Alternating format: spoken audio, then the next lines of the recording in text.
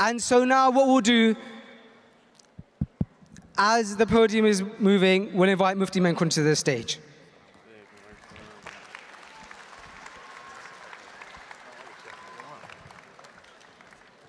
Assalamu alaikum wa rahmatullahi wa barakatuh. Wa alaikum assalam wa rahmatullahi wa barakatuh, Sheikh. This is some very social distance seating that we are working with here, alhamdulillah. How are you doing, Sheikh? How does it feel to be back in London? I can't hear you so clearly. I think it's the echo here, man. What did you say? How are you doing and how does it feel to be back in London? It feels amazing, mashallah. Awesome, doesn't it? Alhamdulillah, alhamdulillah, thumma alhamdulillah. I wouldn't have believed that we would be able to gather in this manner at this time of the year, especially with everyone holding their breath to see what announcements were to be made. We were prepared always to follow the rules anyway. So had there been any cancellations, what could we have done? Well, alhamdulillah, by the fadl of Allah and the grace of the Almighty, we were still allowed to go ahead because, alhamdulillah, you know what happened, right? MashaAllah. Well, Sheikh, we'll get straight into it, inshallah. So this game, as you know, some of the questions you played it before can get quite personal. Others are a bit deeper. I think I've done 2/3 of those questions. No, you haven't. You sure? Yeah, How many do you have in a pack? 100. Oh, no, I've only answered about 10 Yeah. so far. Don't worry, there's plenty more, Sheikh. So let's see. Oh, as always, the first question is quite personal, Sheikh. So you can Allah forgive you, my brother. These personal questions give me away, man. Inshallah. Okay, Sheikh. This question, I've heard you talk about something similar before. The question says, tell me something about your father that you didn't appreciate until you became older. It is the same thing that I appreciated when I became older. The whip. I was beaten blue and green, subhanallah. When I was young, I recall we had this, I loved my father and I still love him to pieces. He's a role model. He's taught me a lot of what I knew very early on. I became a hafiz with him and he dedicated a lot of time to us, even though we're 9 siblings. But at that particular time, corporal punishment was something that was never discussed. No one ever laid limits to it. So when I was young in 1800s, what happened is that was the way things were done. I mean, you guys are laughing. Some of you are dinosaurs just like I am, inshallah. I mean 1900s, sorry. So I think that is one thing that I didn't appreciate. And later on, I felt, and I still do feel, that what molded me to what I am today is the discipline. Although nowadays, the methods of discipline are fine-tuned and mashallah, they're much more advanced. And I personally would not like anyone to be beaten as such. But at the same time, perhaps discipline by taking the phone away, it hurts much more than a whip. I think some of the kids would say, just whip me, but give my phone back, you know. That's what they would do, perhaps. Am I right? Look, they're all saying, yeah, say that to the authorities. They'll say, no. May Allah forgive us. Okay. Sheikh, the second question, it says, one of Allah's names translates slightly to the subtle, Al-Latif. Do you remember a time in your life that kind of was subtly shaped? Something that reminded you of that name? Or can you give us some advice around the name Al-Latif? You know, when I went through and I go through often the names of Allah subhanahu wa ta'ala, just to ponder over them, and Al-Latif is something that comes up so often because every fine detail of your life, planned by Allah, known by Allah, and He is in control of it. Even though He permits you and allows you to let things happen sometimes according to your choice, because that's the sophistication of the creation of Allah subhanahu wa ta'ala. On one hand, He knows what's going to happen. The other hand, He gives you the ability to do things within a certain capacity you can. I mean, if I want to, for example, jump up to this ring at the top that the lights are on, for example, as a human with the capacity I have, I already know I can't do that, right? But whatever Allah's given me the capacity to do, like to knock this thing down right now, if I were to get up and start kicking it, I would be able to do it, but I'm not going to do it because I'm not a fool. But at the same time, it's an Allah-given capacity, and I need to use it in the correct way. So because I'm going to sit here and just allow it to be in front of me, Allah already knew that. And Allah knew every detail. Allah knew that I was going to make it here today. He knew that we were all going to make it here today. But did He force us to do this today? The answer is no. He gave us the choice and we used it. But He knew that we were going to use our choice in a specific way. So Allah Almighty knows every detail. For example, the shoe that you have, underneath it, the dust particles that are there, the Almighty knows exactly what they have. Let me give you one beautiful example, that of the virus. If you have the virus, you don't know, you can have a lateral flow test 10 times and it might just show negative and you still could have been positive, who knows? But Allah knows, right? Allah knows, and He is in control. And then you might have medication, is it benefiting or not? Who knows? Allah knows. Sometimes the tests don't show, but Allah knows. So that is Allah.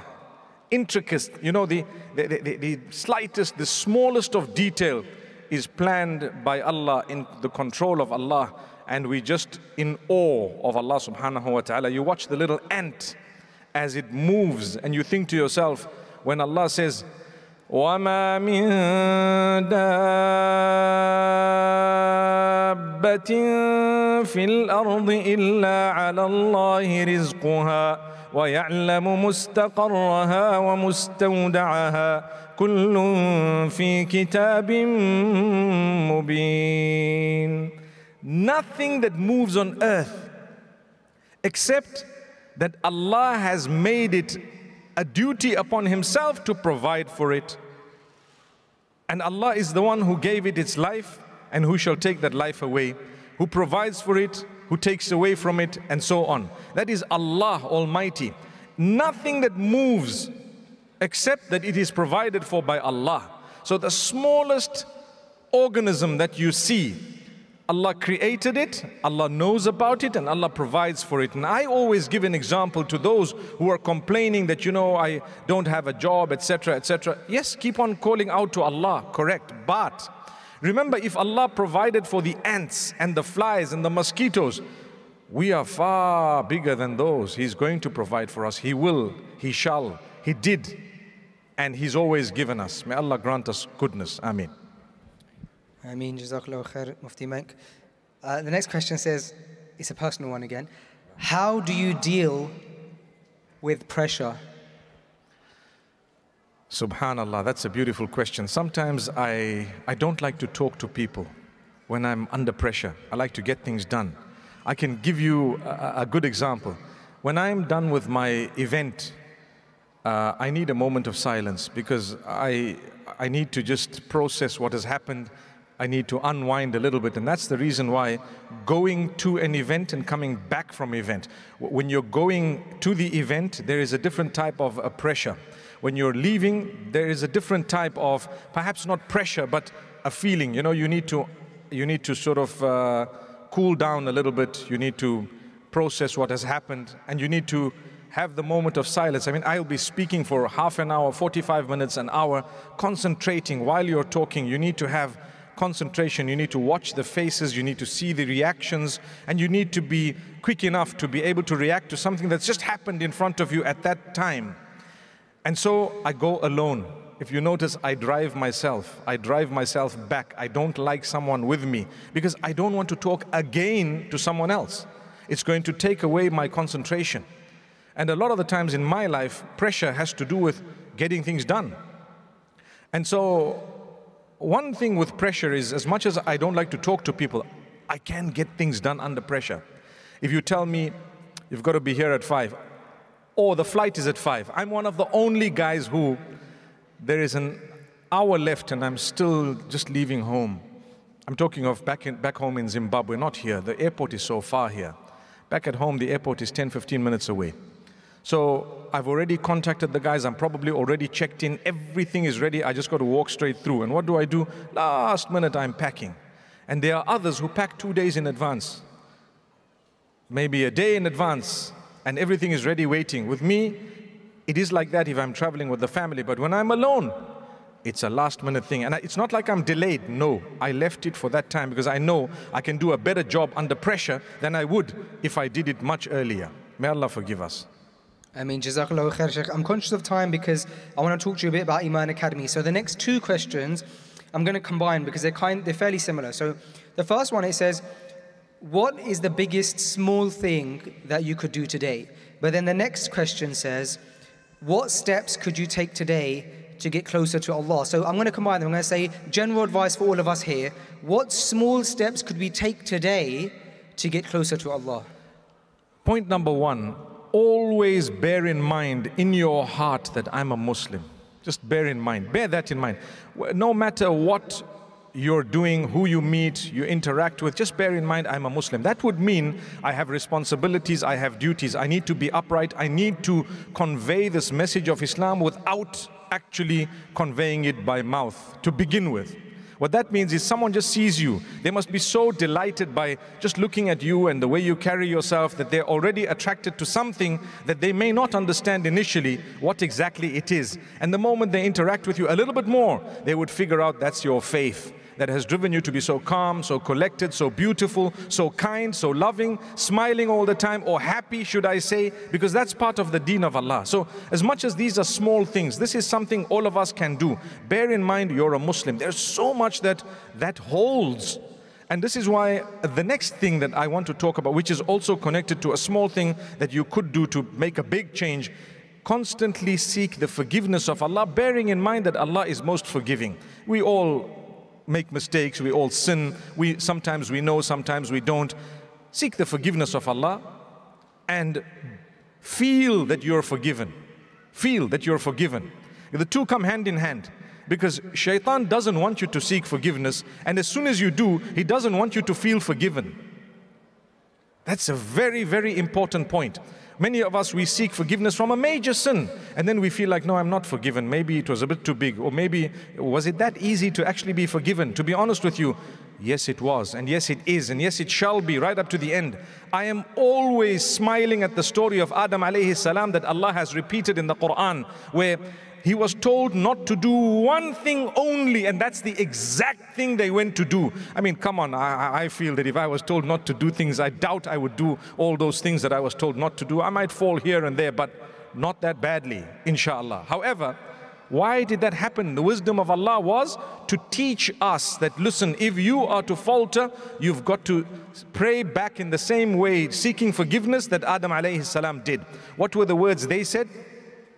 ربنا ظلمنا أنفسنا وإن لم تغفر لنا وترحمنا لنكونن من الخاسرين. O our Lord, we have wronged ourselves. If you don't forgive us and have mercy on us, we will be from among the losers. So forgive us and have mercy on us. Those were the words of Adam alayhi salam. Allah says, we forgave him. If you say the same words with a genuine feeling, you're forgiven. So that's something very important. As small as it might sound, it's a huge thing.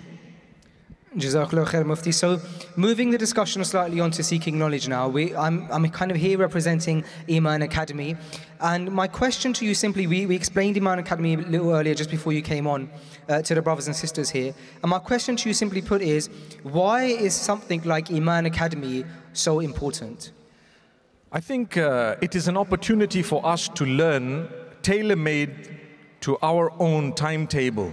So many of us are busy, we go to work, we have other duties, responsibilities, chores and so on. What Iman Academy has achieved is to be able to give you a lesson a day at a time that you choose, at a pace that you would like to move on.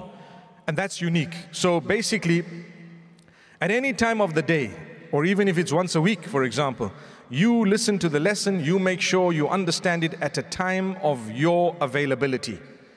And therefore, you are left with no excuse to say, no, but I'm busy. Just before you go to bed, you can have the 20 minutes, inshallah, that you can learn. And if you don't have 20 minutes, you can divide, the session into 10 minutes. And you can cover it over a period of 4 days, for example. So, gone are the days when we would say, look, I don't have someone to teach me. Well, here are the teachers on your phone. Secondly, I don't have that time. That's also an excuse, because while you're doing whatever you're doing during the day, you can make a little bit of time for this at your convenience, your place, your leisure. And that's something that makes it very, very important and unique. Allah is going to question us about knowledge and seeking it. This is basic. It's not so deep. It's actually entry level in the sense that you would enjoy it and you would have something with a chain of narrators that you could take within your system and from there improve inshallah on it, and the sky is the limit.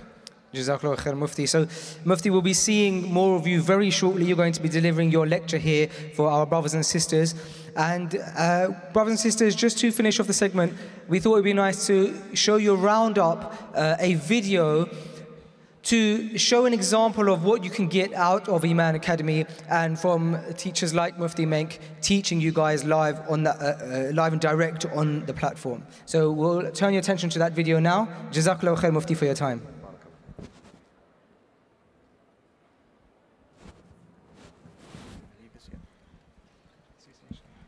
The Imam of all Imams, the greatest of creation, Prophet Muhammad alayhi salatu wasalam, the deen which he lived for. This is a question that was asked to the Prophet sallallahu alaihi wasallam. O Messenger, tell me a little deed if I were to do, I would earn the love of Allah and the love of the people. Oh, you want the love of everyone, Allah as well as the people. Well, let's listen to what the Prophet sallallahu alaihi wasallam said in this regard. In order to do what? To achieve what? وَيَحْفَظُوا فُرُوجَهُمْ. In order to guard their chastity. Because when you look, it will drag you into the next step, which is you will love to touch. So let's meet, let's date, let's chat. The second verse, Ar-Rahman Ar-Rahim. This is recited correctly. Ar-Rahman Ar-Rahim. This is recited incorrectly. As you have found, once again, we have pronounced the ha incorrectly.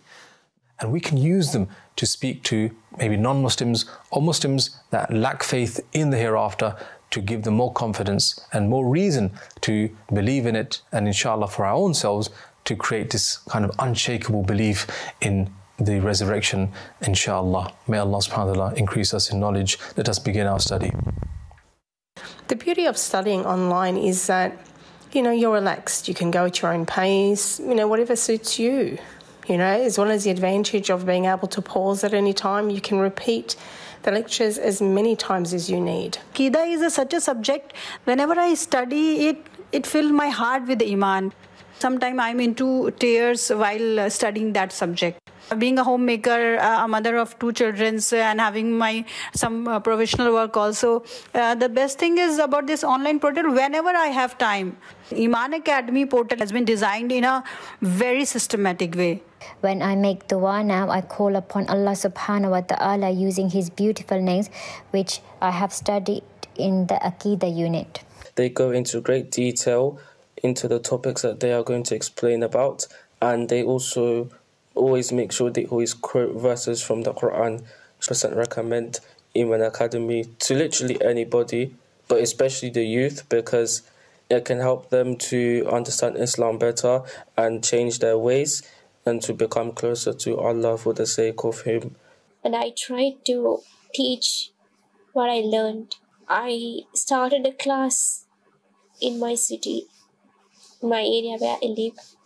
Whatever I study from this class, I share with the students. To see the passion and the vigor they have in terms of what they're teaching, and it really makes me feel at peace when I'm learning, and I'm free to take in as much as I can, and I don't have to worry about anything else. Are you looking for a way to deepen your faith? Whether you're a student, working, busy with the family, or finding it too costly, Iman Academy is available on demand to study in your own time. With over 120 hours of beneficial content across 6 subjects. Taught by qualified instructors such as Mufti Menk and Dr. Muhammad Salah. Would you like to give it a go? imanacademy.tv